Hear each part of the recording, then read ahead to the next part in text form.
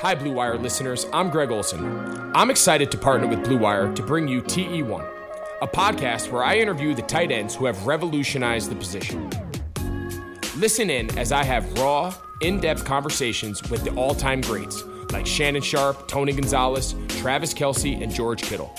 We'll explore how the tight end position has changed over the last 60 years and what it takes to be the very best. Subscribe to TE1 from Blue Wire Studios today so you're ready for the August premiere. We're talking Tevin Coleman, Jonathan Taylor, and Odell Beckham Jr. on RotoViz Radio. What's up, RotoViz?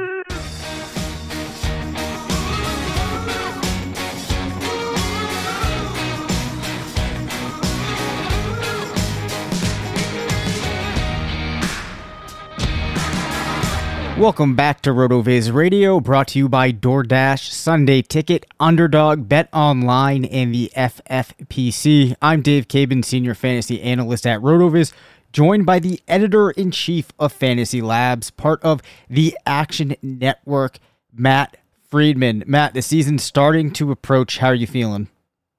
I'm feeling good. A couple thoughts. One, I have on my computer right now so many tabs open that I think at some point there's like a little bit of audio delay just because my internet is not functioning the way that it probably should because of all the tabs I have open. Two, I've gotten a head start. This is the earliest I've gotten started on my week one pieces, but I'm almost done. By the time people will be listening to this, I will be done with my quarterback breakdown for week one, and I will be starting other pieces. So I'm very excited about that. And then the third thing is that like the number of companies not sponsoring this podcast is shorter than the list. I screwed that up, but you get what I'm saying. Like the number of companies not sponsoring this podcast is less than the number of companies in existence sponsoring this podcast. Yes, we're doing nicely there. So I'm happy about that. I did a draft last week with Mike Beers, and it got me very excited about Tevin Coleman. I need to correct one thing, though, that I would have said to people out there, because I did quote Tevin Coleman as having had a ridiculous stretch with the 49ers. But I was wrong in that he had a 33-point game that really raised a points per game average like in the middle of the season. Nonetheless, though, I still think that there's a lot of reasons to be excited about Coleman. We've seen the team's running backs have a lot of great games. We have seen him have some success there before he got hurt. Obviously, Raheem Mostert was just on fire down the stretch. But I want to talk to you again about the situation, even though we already have, because there are talks of Jerick McKinnon having a great camp, of having, been hitting the gym, looking like a tremendous physical specimen. Obviously, we all know he's a terrific athlete, probably the best athlete in that backfield. But have your thoughts on the San Francisco running back group changed at all, maybe since the beginning of August? A little bit, but not really. In terms of like the way that I've shifted usage, I've bumped a little more towards Jerick McKinnon, but like I was already actually expecting him to like play kind of like an optimistic number of snaps within that backfield. So I didn't have to adjust it all that much. I just bumped up the number of games that he was playing because I thought he might, like start out the year on PUP or something like that. But it looks like he's going to be active in week one. So bump that up. But I don't know. I haven't really made all that many adjustments. And also I want to push back a little bit. We don't know if Jerick McKinnon is actually the best athlete in this backfield, like after having done nothing for 2 years. And Tevin Coleman as a guy who, ran like a 4.4 40 time at like 215-ish pounds or something like that when he was entering the league, like he might be the better athlete. Okay, yeah. I will definitely be open to that possibility as I really like Coleman the most out of this group. I always have, so I'm not going to push back on that. So just to confirm what you're saying, at this current point in time, Coleman might just be the better athlete because McKinnon obviously had an insane combine. I mean, McKinnon had a great combine, but like Tevin Coleman was an above average at worst athlete entering the NFL. And like, I think he was better than that. So we'll say at this point, who knows with McKinnon, like he hasn't played in 2 years. He had a fairly serious knee injury. We just don't know what to expect out of him. Okay. I'm fine with that. I don't know if anybody out there listening isn't aware of it, but just in case, and I'm not doing this just to get into an argument here. Jerick McKinnon, 4.1 40-yard dash, 96th percentile. Speed score, 110.5, 91st. Burst score, 134.9, 97th. Agility score, 10.95, 94th. Bench press, 32, 99th. That's about as good as it gets, Matthew. Yeah, I mean, obviously, yes. I mean, he was a workout warrior, but it's not as if, I'm just saying, it's not as if like Tevin Coleman was some sort of slouch. Like on the things that matter, which is basically like speed. That's pretty much all that matters at the running back position. Yeah.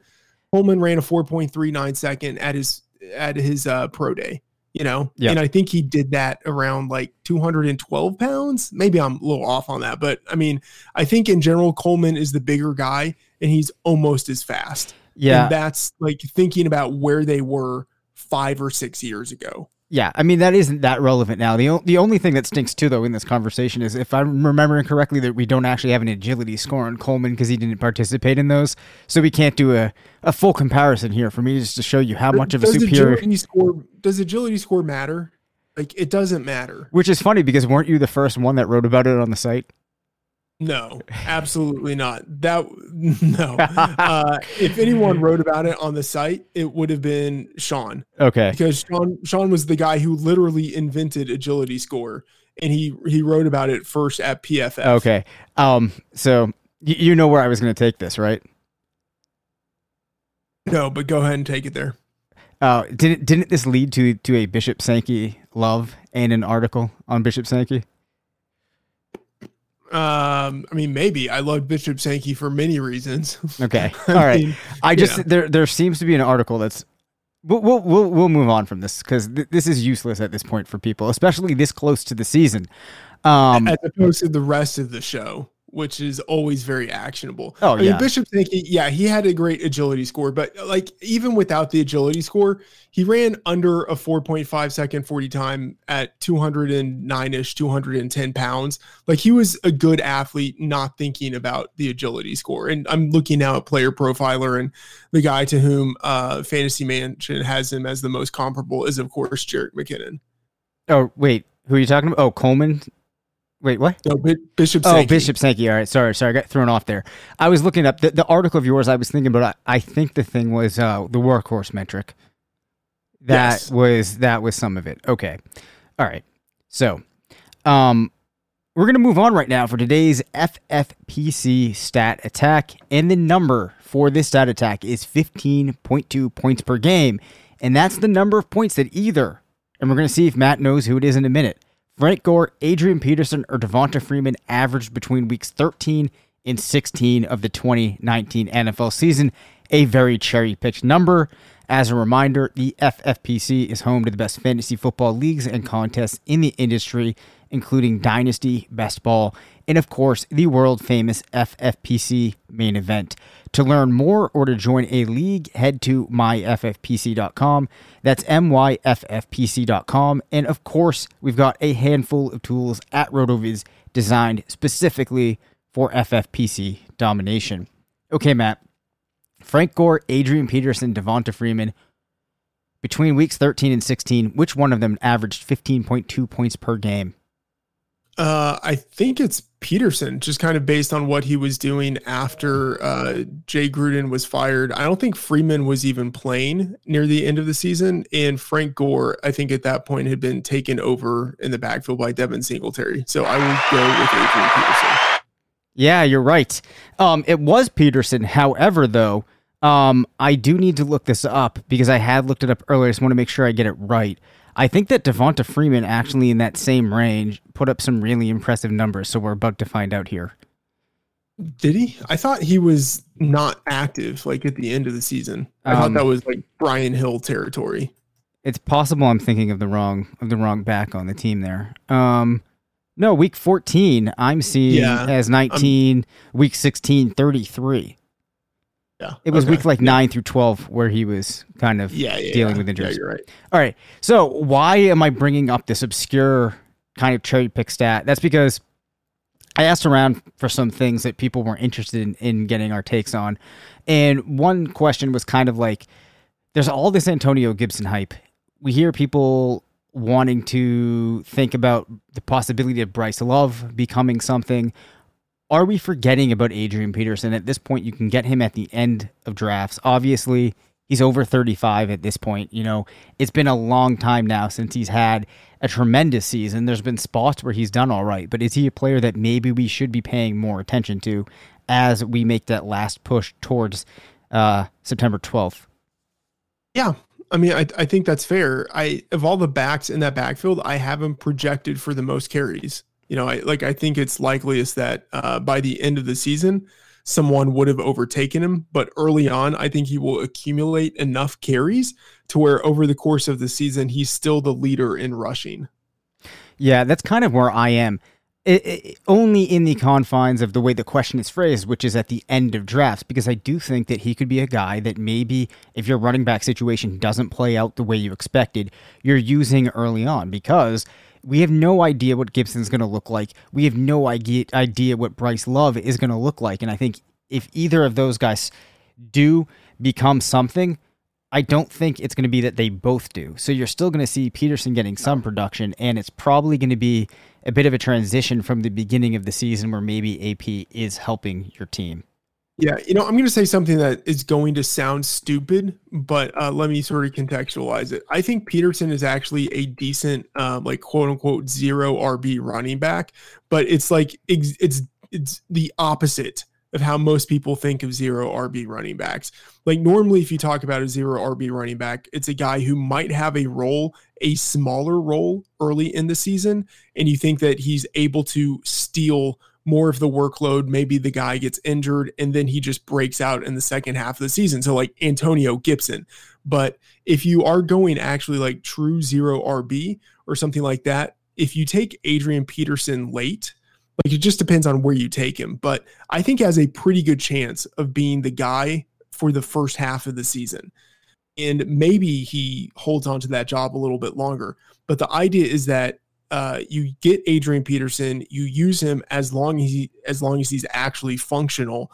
And then by that point in the season, hopefully you've been able to find some other guys off of the waiver wire or whatever to end up taking over for Peterson whenever he's no longer useful.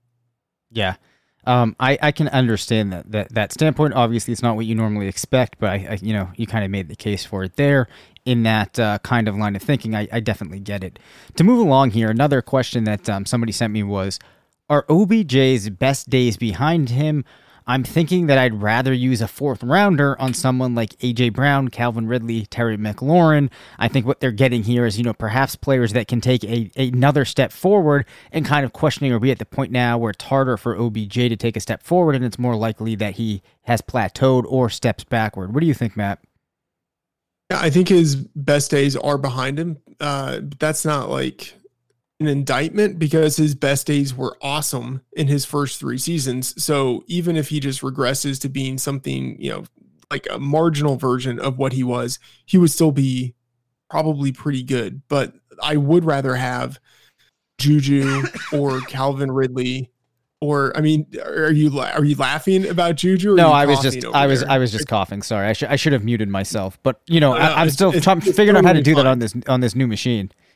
Totally fine. But I mean, there are other wide receivers I would rather have over Beckham. I think he is more of a mid-range wide receiver 2 at this point than a low-end wide receiver 1. Yeah, I'm not gonna disagree with you on this one. I think I'd rather have all of those guys than OBJ. Another thing for me is I'm still not super convinced that Cleveland does turn this thing around this year. I've heard compelling reasons as to why they may, but those guys like A.J. Brown in year 2 taking another step, Calvin Ridley in that Atlanta offense, and of course Terry McLaurin with that historic season he had last year, I just think there's more reason to be excited about them. So I'm on board with that. We have talked a fair amount about TJ Hawkins and Noah Fant, but we have a question here, which is, after the tight ends kind of in that tier, when you start getting into guys like Jack Doyle, Ian Thomas, Eric Ebron, that range, is there anyone there that you like? Maybe, I don't know, Matt. Have we talked about Ian Thomas before? this summer? I don't know if we've mentioned him yet. It's weird. Like he certainly has upside. But I'm still a little skeptical because there are so many other players who are going to demand targets. And we just really don't know what to expect out of that offense. I think I would rather have Eric Ebron as opposed to Ian Thomas, because we at least know that Ebron in the past has scored a ton of touchdowns. Like, we know he has that capability. I think he's going to be in the superior offense, and there's no established like big bodied like end zone or red zone threat right now through the air in Pittsburgh. So that could end up being Eric Ebron. So I prefer Ebron, but like Chris Herndon, I think, is probably still a tight end who's in this range in most drafts. And he's the guy that I clearly prefer out of all of them. In part because what he did in his rookie season, which is, kind of like putting him in a tier of historical tight ends who normally dominate. And then also at this point, Denzel Mims, it's a lot of practice time. He's still dealing with injuries, and now Brashad Perryman is dealing with injuries. Herndon could end up being like the number 2 receiver on that team. Yeah, the name that I'll float out is one where I think it might depend on the site that you're playing on, his ADP. But I have in some leagues been getting Irv Smith in that range. And, I think he's a talented guy. Diggs is gone. Maybe things play out kind of interesting there, and he's able to make, a big impact for himself. So in that range, he's another guy I'm going for. But let's there's one more name I want to mention. And this is like deep cut beyond the guys that we're talking about. Okay. So let me sort of preface this by saying, do you agree that athleticism is one of the most important like features or like determiners of success at the tight end position? 100%. I mean, outside of it, there's really not a whole lot I can point to for these guys to figure out who to go after. Okay. So there is a tight end who, let me make sure I get his age correct. So a tight end who is 29. So that's old for a guy who hasn't broken out yet. But guys, when he was entering the league, the guys to whom he was most comparable based on information at Mock Draftable. Number 1 guy is Rob Gronkowski. Number 2 is Austin Hooper. Number 3 is Josh Oliver. Just kind of throw that out there. Albert Okwuegbunam is number 4. Jimmy Graham is number 5. Tyler Higbee is number 6. So some really good guys on this list, followed by like Jordan Leggett, Skylar Ort, and then Julius Thomas, who had, a couple of really good seasons with the Denver Broncos. This tight end is Logan Thomas, who is not really someone I normally think of as a tight end. Yep. But, he's been, trying to play the tight end position for a while, and reports out of Washington really do look like that he's going to be the starting tight end. And again, normally I would be just a little cautious, and like I am cautious. I don't know what to make. I don't know what to make of Logan Thomas. Like, the odds are overwhelmingly that he does nothing, but he's just like someone who's been in the back of my mind for a while because of the physical comps, and then the fact that like he actually could get legitimate playing time on this team that has like almost no one else to throw to except for Terry McLaurin. And then after that, it's like, okay, maybe Antonio Gibson, like maybe Steven Sims, but like there's the possibility that Logan Thomas actually gets targets. Yeah, I guess there is. I was just thinking, though, imagine if Logan Thomas had a breakout season. It would be the most unlikely thing ever. Like, the last time I think I saw Logan Thomas in action was somewhere around, like, 2009 as, like, Virginia Tech's quarterback. Yeah. I mean, the thing is, like, he actually played last year with the Detroit Lions. Like, I mean, he played. Like, he had 28 targets. Like, it's not like that's a lot, but that's actually something, Yep. All right. Well, Matt, we appreciate your input there, but in the sake of time, we have to press along here and get to some notes. You don't want to make this the Logan Thomas podcast? No, I really do not want that to happen. All right.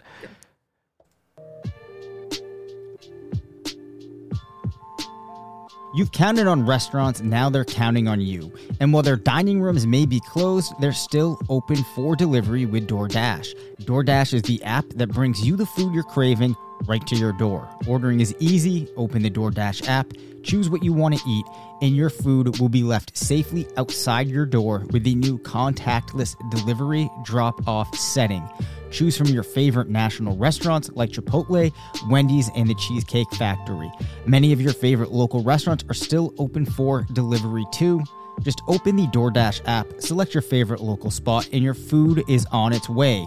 Right now, our listeners can get $5 off and zero delivery fees on their first order of $15 or more when you download the DoorDash app and enter code BLUEWIRE. That's $5 off your order and zero delivery fees on your first order when you download the DoorDash app in the App Store and enter code BLUEWIRE. Don't forget, that's code BLUEWIRE for $5 off your first order with DoorDash.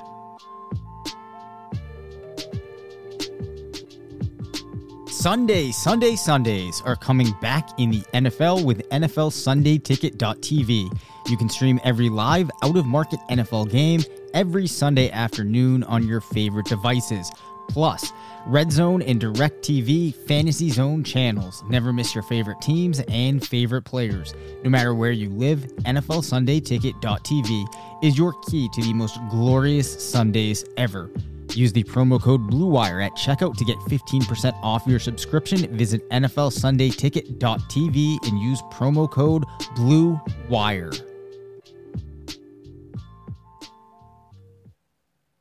At RotoViz, we love titles, we love hardware, we love championships, we love winning, and we love it when you do it too. In 2020, one thing we want to win with you is the Underdog Fantasy Best Ball Mania $1 million Best Ball Tournament. It's $200,000 to first place. It's only $25 to enter. It's a no-brainer. This is like the elite best ball title this year. So you got to go to UnderdogFantasy.com or download their great Underdog Fantasy app in the App Store on your smartphone device, and you're going to make a deposit. You're going to use code RotoViz when you make that deposit. Then you're going to go refer 5 friends, and Underdog and RotoViz will give you a free entry into the Best Ball Mania tournament. So it's kind of like a 2-for-1. You sign up. You put in $25, you enter the Best Ball Mania tournament, you get 5 buddies to play, you use code RotoViz, you get a free entry. No brainer, guys. Let's chase that glory. $200,000. If $25 is too pricey for you, they've got a $5 tournament called The Bubble, and you can win $20,000 in that bad boy. Their app is slick. You click on the player's name, you see the ownership, you see the latest news and notes. You can draft from that app with no problem.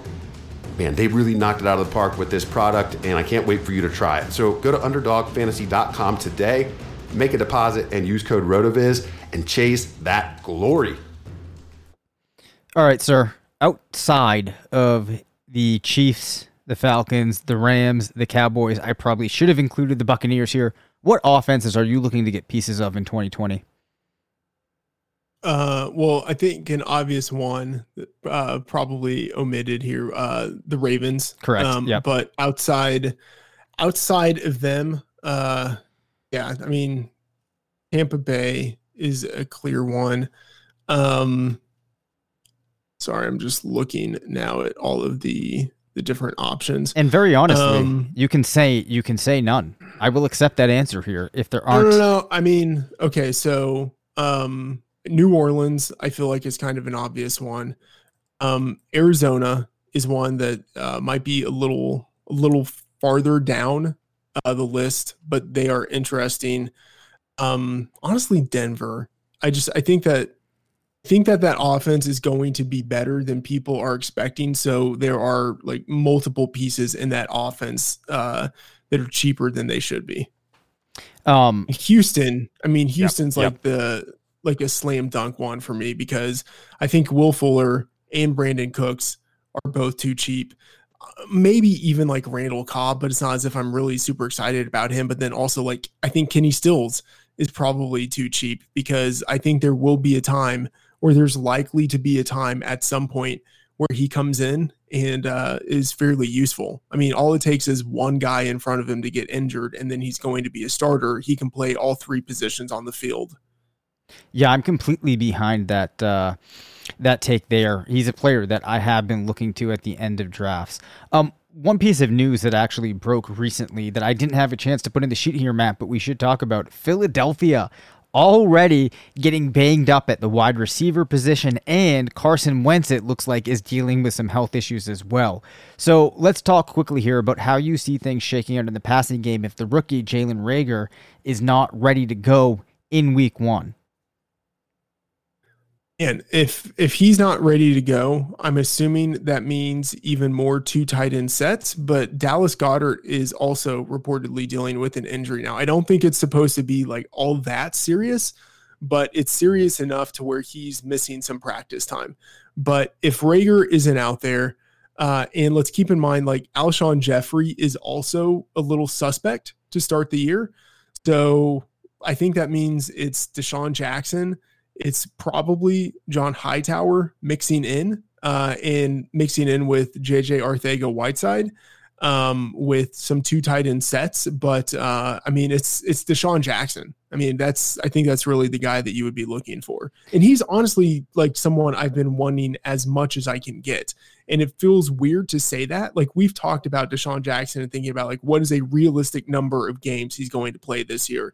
Because if he plays, I think, even just 13 games, and like maybe you think that's high, I think that's probably around where he's going to be.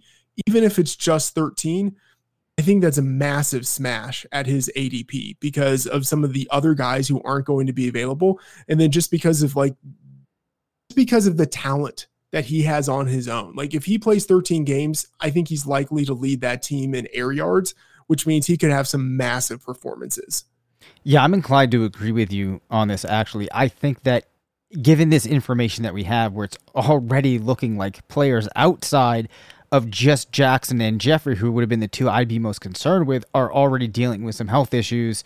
I still think, though he might not be the player he once was, Deshaun Jackson still has enough talent, and we saw it very early on last season before he got hurt to make a substantial impact. So, you could very honestly be looking at an offense that's mostly Ertz, Jackson, and maybe some combination of Miles Sanders and Boston Scott. Another group of players we should probably have a talk about. I don't have them lined up for this week, but we'll be talking about them next week.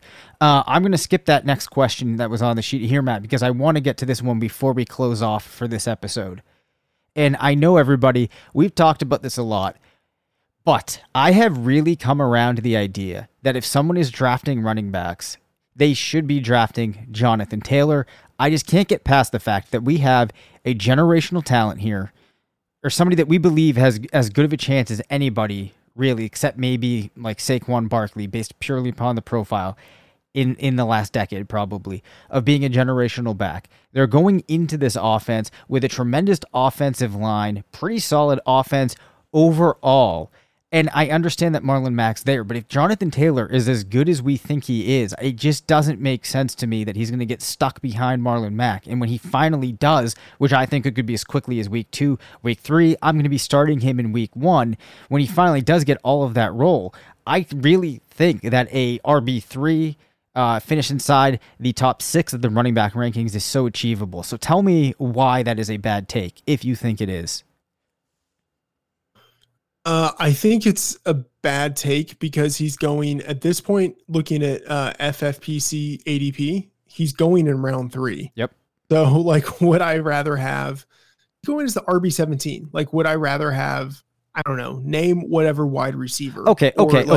Or Mark Andrews or Zach Ertz. Fine. I'd rather have that guy there. Fine. I would rather have Amari Cooper than Jonathan Taylor. That's fine. So what I'm saying is the first thing I said here was if I was somebody that was into drafting running backs. So my point is if you're somebody that's taking running backs and you're not taking Jonathan Taylor in round 3, I think you're making an error. Well, you might push back with James Conner. I was going to say, is James Conner available? Like, because if Conner's there, I'm easily taking him over Jonathan Taylor. So what's Conner's upside to you? Do it. Okay. Conner's upside is, top 6. Okay. Do you think that an RB3 season is in his possibilities?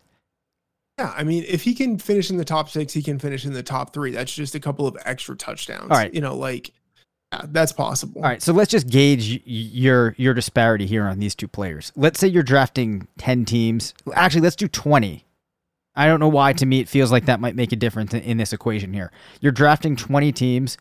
You're picking a running back. You have to take a third-round running back on these teams. And how many of these leagues do you take Taylor, and how many do you take Connor? I mean, okay, I want to take Connor 20 out of 20 times, but like knowing that I'm fallible, I would probably resort to taking Jonathan Taylor 3 of those times, and I would hate myself each time I do it. Okay, you know what? I want to right now lock up and this is just going to be purely for pride. We don't need to put t-shirtless podcasts on the line like we did with Manchin. Just for pride here. Jonathan Taylor, James Conner, points per game. I'm saying that Jonathan Taylor scores more. You take James Conner. I'm assuming you're perfectly okay with this bet. That's fine. The odds, I think, are probably against me winning in this, but I feel that good about Jonathan Taylor. I'm taking it. That's fine. I mean, ADP would suggest that their odds are just about even. Okay. Yep, that's true. Yeah. All right. I feel good about this. We don't need to delve in there anymore. Quick reminder to everybody out there that RotoViz radio listeners can receive a 10% off discount on a 1-year RotoViz subscription by applying the discount code 2020RV radio at checkout. Go to rotoviz.com/podcast for further information. And that does it for this episode. You can reach us at rotovizradio@gmail.com. Follow us on Twitter at DaveCabanFF and Matt F. The Oracle. Thanks to DoorDash, Sunday Ticket, Underdog Bet Online, and the FFPC for sponsoring the show. Make sure to rate, review, and subscribe. And as always, remember, it's not a fantasy if you believe it.